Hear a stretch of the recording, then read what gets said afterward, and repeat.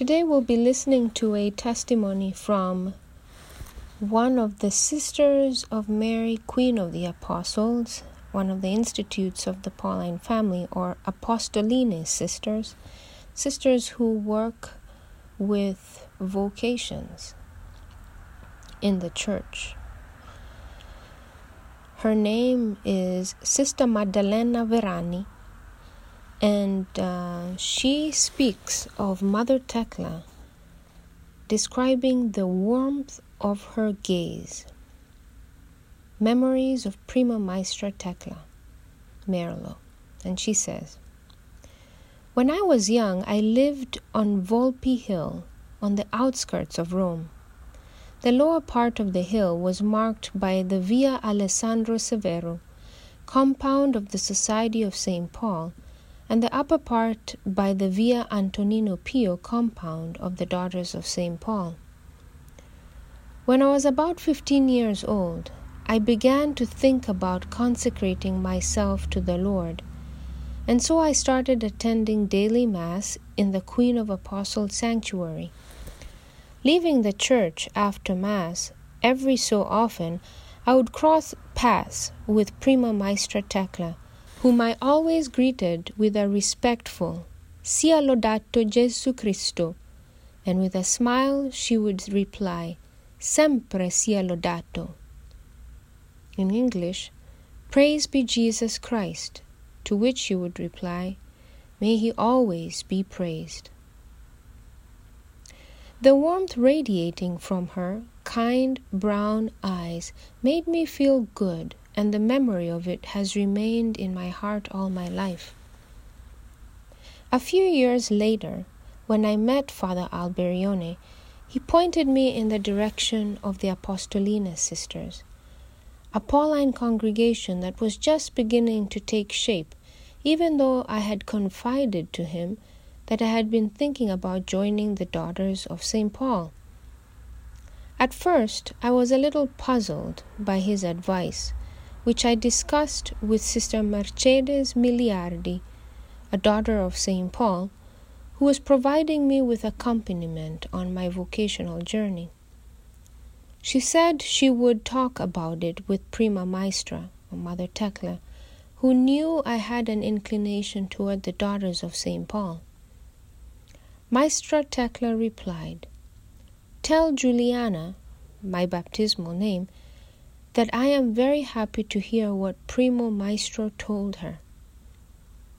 When I entered the Institute of the Sisters of Mary, Queen of Apostles, 2 years later, she sent me a big package of sheets and towels to supplement my entrance kit. In addition to being a woman of God, she was also a very practical person. In those years, 1955 to 1958, my family was going through serious economic problems. When Prima Maestra Thecla heard about this, she was very supportive of us, both through the Daughters of St. Paul who knew us, especially Sister Mercedes Miliardi, Sister Giuseppina Gezzoni, and Sister Clementina Laudano, and also through tangible gestures such as sending my family bolts of fabric to make clothes. I remember in particular some lovely fabric suitable for blouses. Once the garments were sewn, I wore them with great pleasure because they were so pretty, and even more because they were Prima Maestra Thecla's blouses. Even after I had entered the Apostoline sisters, I continued to feel the vigilant and discreet presence of Prima Maestra, not only toward me individually, but also toward all the Apostolines, some of whom she had known for a long time. I remember one sunny afternoon in the summer in 1957, she stopped by briefly to give us a tape recorder so that we could tape the meditations and classes Father Alberione was guiding for us. The tape recorder, which we had preserved, is still functioning and has been very useful to us, in the work of transcribing Primo Maestro's meditations, which were in the process of publishing.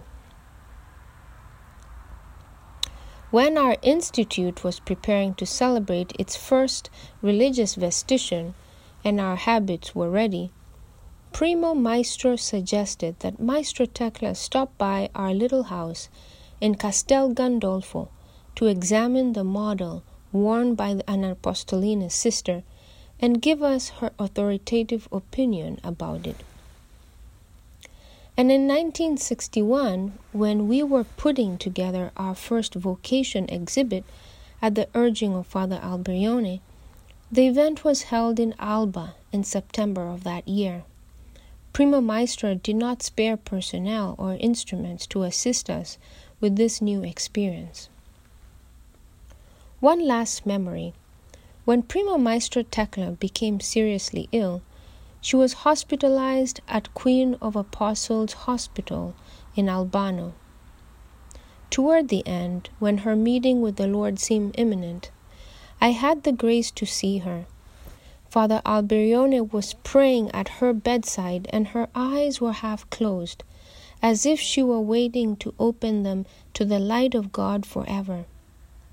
For me, it was as if she had indeed opened her eyes and looked at me with the same warm gaze she had turned on me all those years ago in the Queen of Apostles sanctuary. I pray to her continually, and her strong, loving presence accompanies me every day. In conclusion, I want to say a big thank you, first of all, to the Lord, who gave Prima Maestra to you, the daughters of St. Paul, and also to the whole Pauline family. And when I want to thank you, my dear big sisters, who have always been so supportive of the Apostolinas, not only with your hearts, but also in many concrete ways. You have learned very well the lessons of life taught by your and our Prima Maestra.